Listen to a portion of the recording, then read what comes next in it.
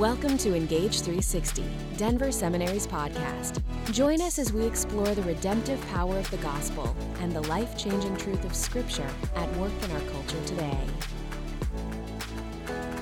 Hello again from Denver Seminary. My name is Don Payne, and it's my privilege to serve as your host for Engage 360. And I'm glad to be joined again by our president, Dr. Mark Young, who's serving as our co-host for a number of episodes during this auspicious time in our world history. So Mark, good to see you again. Thanks, Don. You too. Thanks for having me, and really appreciate your commitment to this podcast. We're having a good time with it, though maybe good time is not the best descriptor during the current times, but overall, we're really enjoying doing this.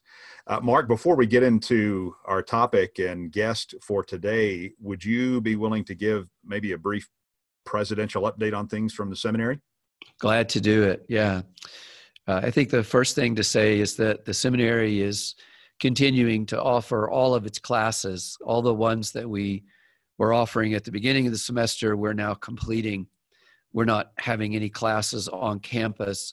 We were able to make the transition to Zoom mediated teaching relatively easily. That's because we'd made large investments in both equipment, technology, and training before the pandemic occurred. We've had very few students who've had to drop out or suspend their work. Those who have made that decision typically have had to because of financial issues or because of life change situations, not because of the move toward technology-mediated instruction. So we're really thankful for that. And we're also not having any of our employees come to campus except just a few for occasional essential work that they have to do. And once again, we're so thankful that early we invested in technology that allows us to continue our operations. So in many regards, Don, it's full speed ahead, just in a different kind of a mode. Yeah, different lane. Right, that's right. And then I'm also very encouraged by the fact that we've been able to make decisions in a timely manner that have helped our students plan better for the future. So we're postponing our commencement in May that was scheduled for May back to August. That allows students to not make travel arrangements and just take some of the uncertainty off their plate so that we can plan better and they can plan better. I think it's also important to say that our donor community has remained committed and involved with us. And we're planning to offer a full slate of courses in the summer. Enrollment looks good for the summer. And based on what we're seeing right now, we have strong interest for the fall. So we have a lot to be thankful for, and not the least of which is our staff and faculty who've made this adaptation with a tremendous sense of commitment. And I'm humbled by their work. Well, your comments about technology are apt because this has probably been a good opportunity for many to shift attitudes about technology. Where classic educators are not always prone to think positively about technologically mediated education, but that now we're really, really grateful for it, huh? That's exactly right. Yeah, and I think there's a stream of thought circulating, not just in higher ed, but in business, that suggests because of this kind of pandemic scenario or this scenario, we now all have to take a look at what will be the way to do our work after the pandemic. Oh, yeah. And so it could be that we are gaining an experience and learning that will serve us beautifully moving into the future. Now, don't overinterpret what I've just said. I certainly believe we will continue to have classes in person on campus after we're able to do so. But I do believe we're learning a lot. And as you said, a lot of our faculty are not only learning how to use technology mediated instruction, but many of them are embracing it, whereas perhaps they may have been hesitant in the past. So for that, I'm very thankful. Right. Thanks for that. Let's get to our topic for the day. In my lifetime, I don't remember our entire world being joined in focus on a single cause, as we're experiencing right now with the coronavirus. We're under national protocols that extend into every neighborhood and affect even our churches. And the situation seems to change almost by the hour, if I'm reading things correctly.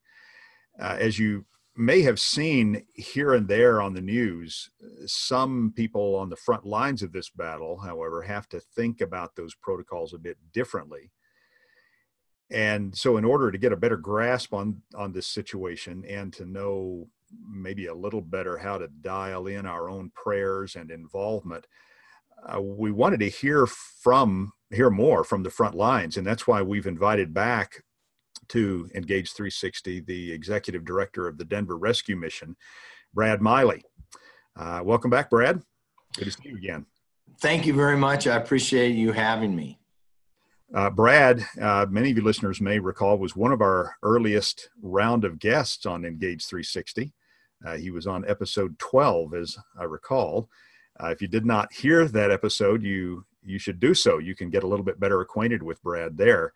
I will mention again here, though, that Brad also serves as the chair of the Board of Trustees at Denver Seminary, and we are exceptionally grateful for that.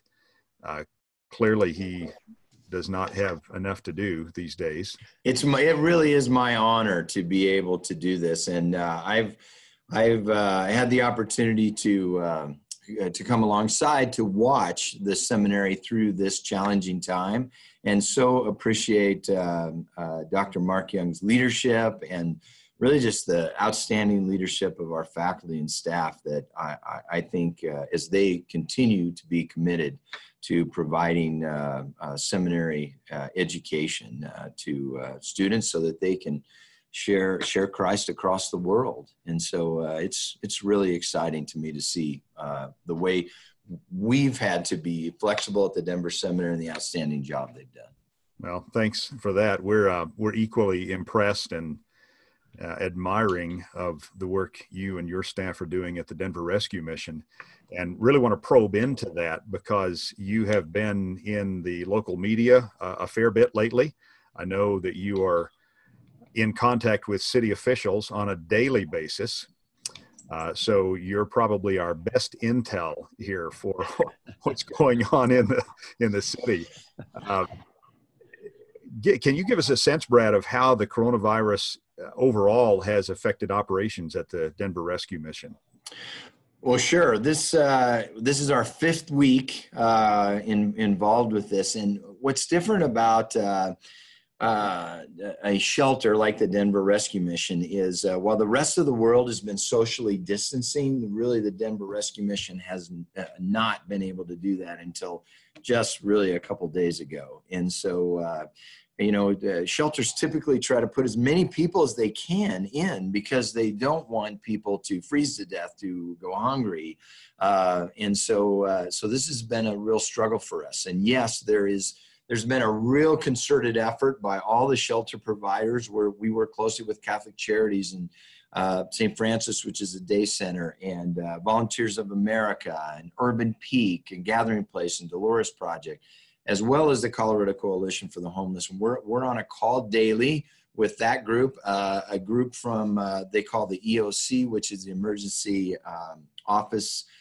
I can never remember what the C stands for, but it's basically made up of the mayor's staff and Denver Department of Human Services, Denver Department of Health, all coming together to talk, usually for an hour, sometimes a couple hours a day, and say, okay, what's our next move? What should we be doing? And Don, you're right. It has just been changing almost hourly. The things that we've had to do. And so the Denver Rescue Mission, very early in the process, realized we had to cut back on some of the other things that we do, our family rescue ministry, our refugee program, and really focus on the shelter and our Lawrence Street facility.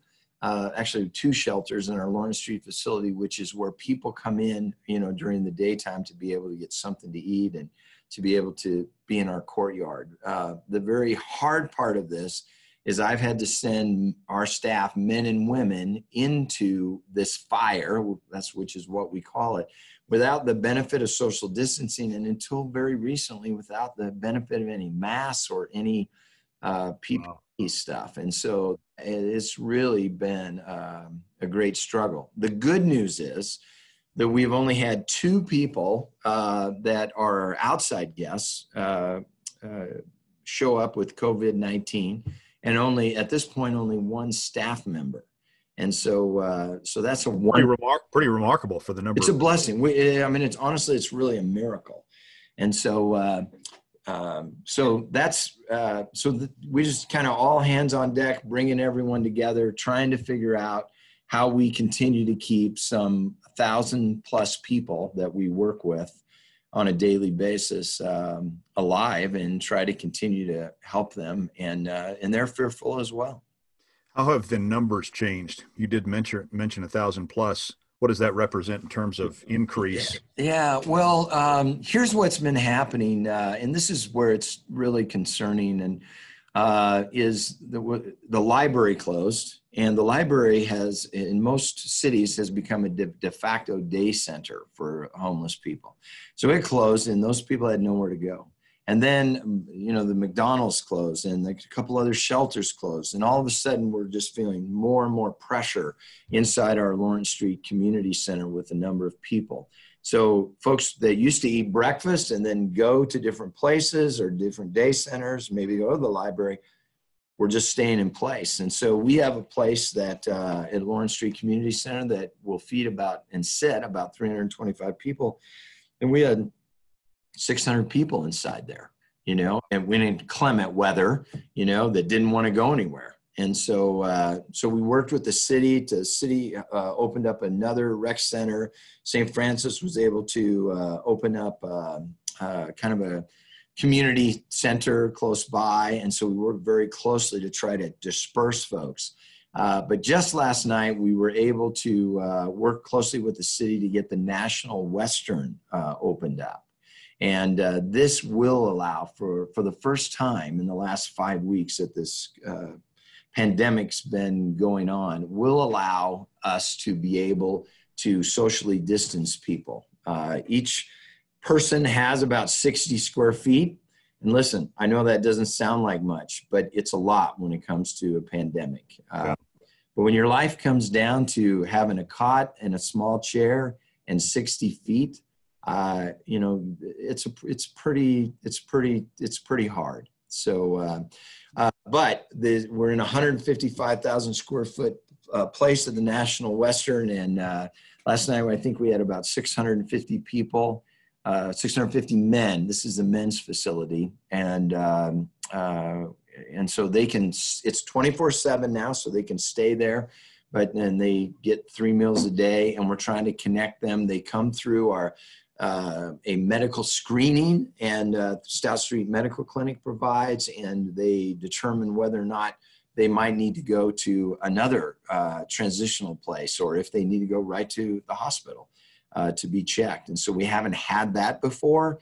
We always had to send them somewhere to Stout Street Medical Clinic. And so that's also been a wonderful thing. So we're hoping now that the social distancing, having the medical team right on site will really help us to slow all this. And we're very nervous about it spreading among people that are homeless, because they tend to be more vulnerable.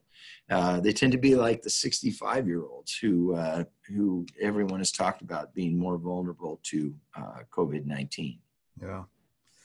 Mark, I'm curious your take on this, your questions for. Sure. Brad, it's really interesting to hear you talk about the different agencies that are involved, some of which are nonprofits, church-related or ministry-related, but yet also governmental participation. My sense is that most of the direct services provided for homeless people are provided by nonprofit organizations, and that the governmental agencies play a support role. Is that true? I would say that is really true. Yes. And so they come, really the city comes alongside most of the nonprofit agencies. That's true. Yeah. And, it's interesting. Yesterday we were doing a webinar talking about the state of the world, especially when a pandemic arises, and how that creates a sense of vulnerability and a sense, that the world really isn't what it ought to be. One of the points that we made that was brought up yesterday is the simple fact that because God's people are on the earth, things aren't as bad as they could be. In fact, the church plays a role in restraining the tragic consequences of the fall and evil. I see you guys doing that in a very tangible way. You're providing something for these folks that certainly no for-profit entity would do. There's no profit to be made. And that in some places government has not been able to provide. You guys are standing there as the community, as followers of Jesus, providing something for a population that simply would be forgotten by the broader society and many others. Mark, this is what Christians have done throughout the years. And I was sharing with a group of pastors just yesterday at the National Western. They came to see what we were doing. And I said, it has been the Christians. There was that have stepped forward during epidemics. And it's because of the Christians stepped forward that a Roman emperor became a Christian, as the Roman families were just pushing the sick out into the streets. And it was the Christians that came alongside of them and lifted them up. And so this is what we do. And I tell my staff, look, first of all, I know that God's in control of this. He knew all of this was going to happen before it ever did happen. And he is in control, and we can really trust that he's in control. And as well, this is an opportunity for us as Christians to shine in a way that, as Don said, I can never remember a time like this, and so that's really what we're trying to do. I think it's interesting. You mentioned the webinar that you guys did, and I've heard Bob Cotillo talk about this, and I love what he said, how people react either with love and faithfulness, or they act with fear and self-preservation. It's been surprising to me to see some of these great Christian brothers and sisters react more with fear and self-preservation. At the same time, there's been people on the other side that are so unselfish. I tell people that, Christ came so that we no longer have the fear of death, and this enables us to think about others, to want to be able to lift up other people and to be able to help them. And so this is our time. This really is our time. And that part of it is really exciting. Brad, you're reminding me of something that we heard from our episode of last week when Mark and I interviewed our graduate Drew Yancey, and we had a great discussion about some of the economic and work-related impact that we might anticipate. And Drew used a phrase from the business world that I'm still mulling on. He called it system shock, where every so often something comes through that sort of jars any system to its core, and nothing is ever the same afterward. And when you talk about many sectors of the world not being prone to or not being equipped to respond to something like this, but this is what the church does, it makes me wonder also whether the church in its various manifestations will be undergoing a system shock, so that we're having to rethink ministry in some way. And there is some of that fear that you talked about is probably running through some corridors of the church and Christians, and feeling like, our ministries are going to be curtailed, or what's going to happen to our ministry because of all this, and where's our funding going to come from? And I'm wondering whether we ought to be thinking in terms of crisis creating ministry rather than curtailing ministry. And so I'm really, really curious to hear from you on how you sense this is going to expand ministry. How's this going to be a system shock that will enhance or expand or deepen our approach to ministry, both, in what you're doing, but maybe throughout the church? Yeah. Don, that's a great question. I know that we're going to be different on the other end of this than we were going into it. I absolutely know that. And you can see, just with Denver Seminary, the way that they're providing education, we were moving to more online classes. And just like Mark said, it's not like we won't have in classroom classes anymore, but wow, did that accelerate, and these calls that I'm on, when I talk about meeting with all these people, everything's on Zoom now, or some variation of Zoom.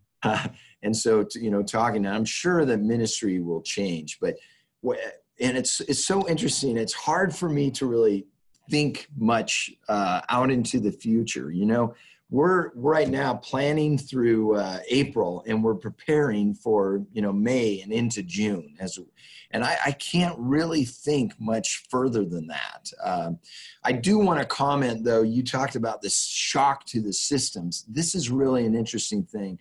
When this first came up, all 65-year-olds and older, I sent home, or they're still being paid by the Denver Rescue Mission, but we sent them home. And then we looked at folks that had various health issues, or were taking care of perhaps an elderly parent or someone that had autoimmune deficiencies. And so there were some other people we sent home. And so we went out into the marketplace, and here's how ministry changes, I think, in a powerful way. And you can see the system that he was talking about.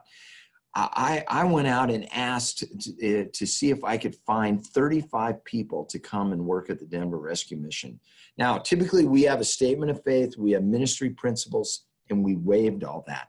And I said, I need some people to come, and you have to understand we're a Christian organization, and you have to be willing to come and not fight against us as we share our faith with people. But I'm not asking them to share a faith they don't have. And so I had 300 applicants. These are bartenders, these are restaurant people, waiters, and all that sort of thing, people that had lost their jobs. And they entered into the fight with us. Unbelievable. Because they were trying to make mortgage payments. They're trying to make rent payments. They're trying to take care of their family. And I remember the first 4 that came, and we did an orientation, and I went in there, and I went in there to thank them. And I said, you're coming into the fire, and this impacted me so much. One of the guys turned to me and he said, Brad, thank you for giving me a job. Tough job, a job that other people don't want to do. This guy wasn't even a Christian. He's just trying to make it. And what an opportunity to be able to share the love of Jesus, with this guy as he works with us. There's just story after story like that of just these opportunities. I'm sorry, I get very, very passionate about this because I have 240 people that, as far as I'm concerned, are just in the middle of the fire doing incredible work. Yes. I think your passion is contagious, Brad. And that's why you have people who are willing to step into that fire. That's good leadership. Because of your commitment to what you're doing, you communicate that to others. Those are the kinds of leaders that are able to lead people into the fire. It's also, I also want to compliment your leadership in being someone who builds allies instead of making enemies. In other words, you've been willing to work across denominational lines with other Christian groups. You're able to work with government entities, people involved in politics, different sides of the aisle. I think when we have a crisis, we find out who are those leaders who've been making allies to meet needs, and who are those leaders who've been making enemies in order to win political points. You're clearly the first category. And because of that, you've been able to lead a charge into a population doing things that are truly sacrificial and dangerous. I want to compliment you on that. Oh, well, thank you so much, Mark. It's we all have the same goal, and that's everyone wants to help people. We believe by sharing the good news of Jesus Christ with people, that it's all about eternity. It's not just this time here. And so, it's a delicate balance, but we honestly, we all have the same goal, and to help homeless, vulnerable, poor people. And oh my goodness, did Jesus love the poor? Brad, how's the rest of your staff doing? Those who are still hanging in there with you, and I assume now from your earlier comment, you've been able to mask and glove most everybody, but how are they holding up under the pressure of all this? You know what? Good. I think they're very excited that we're out at the National Western, and that we're able to kind of bring everyone together. We were operating 3 different shelters, and so that, and we were busing people, which made it much more difficult. And so, but that's the world we lived in prior to this. And so, the National Western is a temporary thing. I don't know if it'll go through April. I don't know if it'll go through May, but I feel like. My staff is really hanging in there, but we talk a lot about the fact this is a marathon and not a sprint. And although I feel like we've been sprinting for 5 weeks, and so I'm very humbled to be working alongside of these people. And most of them, the reason I think, and I appreciate what Mark said about my leadership, I appreciate that so much, but these are folks that know and love the Lord, and they're willing to overcome their fears and to go and be in the fire, because they believe people matter, and the 1,000+ people that we're serving, they want to love up on them in the name of Jesus. Mm-hmm. It's pretty powerful to work. Yeah, it is. Yeah, it is. Times like this will always seem to bring certain aspects of our theology into focus. They seem to force us to think more deeply or think more clearly about God, about God's ways, what it means to love and trust God, what it means to be involved in the mission of God. We'd love to hear your thoughts on that. How, and of course, I know that you're right now you're probably just trying to remember what's the next thing I have to do. If you have the bandwidth to reflect on that, though that may be a longer term question, but it's just initial reflections on what's this bringing to the surface in terms of. I'll tell you one thing that I really, there's been a lot of blessings in this. One thing that I really do appreciate is that I've learned that I'm not in control. I listen, and we try to be in control. For instance, we take really good care of ourselves. We exercise, we're eating right, and you still have a heart attack, and even though you may have done those things. And so I think realizing that God is in control, we're not, is really, really important. And I think what we've learned to be is more flexible. And I'm sure the Denver Seminary feels the same way. Wow, we have to flex. We have nimble, very nimble. And Mark was already leading that charge, I think, with a lot of our online classes and fully online MDiv, and praise God that Mark was here doing that, and the faculty wanted to do that as well, because it really prepared us for what's coming. Let me just say one thing about leadership, and this probably best sums up kind of my philosophy. I have a staff member that I was meeting with one day for lunch, waiting for someone to come. And he goes, Brad, I know that you were a Marine Corps officer. He goes, I know that you have an MA in leadership from Denver Seminary. And he said, you're leading as a CEO of the Denver Rescue Mission. If you could give me just one leadership thing that I could take away from all your wisdom, which was kind of funny that he said wisdom, but I appreciated it. And so he goes, what would it be? And I thought for a minute, and I said, you know what?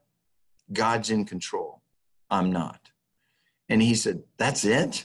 And you know what? That is it. That says a lot.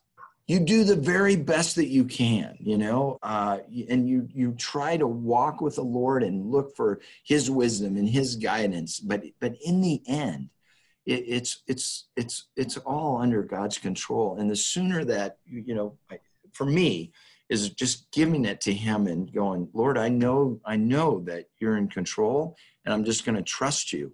And frankly, that's what we try to do here at the Denver Rescue Mission too. It's great to hear you say that, because that at one level, any biblically oriented, thinking, engaged Christian would say that, right? So we know that, but we really don't until that's tested at a deep level. And then we learn it at a whole new depth of understanding. So we mean a lot more by that when we say it during times like this. Any big surprises you've had in all of this? Well, one of the things Mark talked about is I don't know if it's such a surprise, but an encouragement, and that is the way people have banded together. Mark mentioned it, and along, not denominational, or whether you're not even a Christian organization or city government, everyone has come together, and so. There is always some politics still, but there's not as much, because people's lives really are at stake. And so that's really an encouragement to me. Wow. I've been surprised sometimes by, and maybe I shouldn't have been, by, people's fear, some, great Christian men and women that I've known that this is, it's really, really rocked them, and they've been very fearful. And so, and you know what? It's okay. I tell them, look, it's okay to be afraid. I'm afraid. It's what you do with that fear, and how you live with it, and how you try to give it to God and try to hang in there, that I think is the most important thing. Yeah, good word. Mark, your closing thoughts? I was going to ask Brad this question. Brad, if there are folks who hear this podcast and they want to help in what you're doing, what are some ways that listeners could engage with you? How could they make gifts to help you, and how could they volunteer if that's still a part of your profile? Sure. Well, thank you so much, Mark. Well, we always appreciate financial gifts through denverrescuemission.org. You can go there. If you're under 60 years old and you feel like you would like to volunteer to help us serve meals, I just served a meal this morning, because we've just gotten this new supplemental shelter up at the National Western. But you can go to denverrescuemission.org and check on our volunteer button. And we're serving we need 10 people at breakfast, lunch, and dinner at the National Western to come and serve a meal. You'll need to bring a mask, and basically you're kind of behind the line serving meals. But that's a real need that we have. And when you look across that and you see people and they're so thankful that you're there, that you're providing them a meal, it's incredibly moving. Not everyone can volunteer, and I understand that for a variety of reasons. But if you're able, we're an essential business, and our volunteers are essential. And this has been a great surprise to me as well, Don, and it shouldn't have been, but volunteers continue to come. They continue to come. The body of Christ just continues to come and serve right alongside of us, and it is overwhelming. You're here. Thanks be to God. Yeah. Brad, thanks.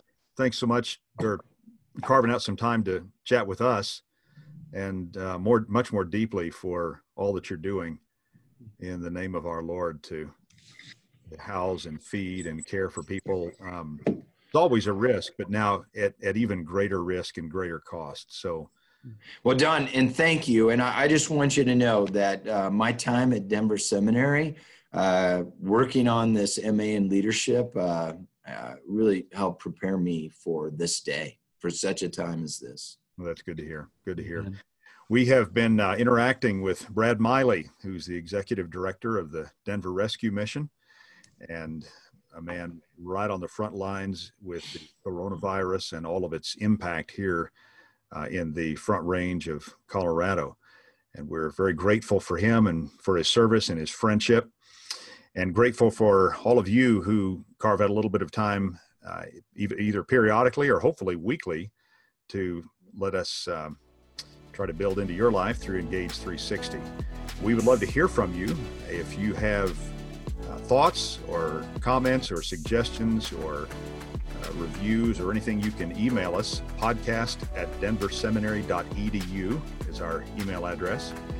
But for my co-host, Dr. Mark Young, and for our production team and everybody here at Denver Seminary, thanks for letting us take a little bit of your time. May the Lord keep you and preserve you. Stay wise, stay safe, stay healthy, but stay engaged. Talk to you soon.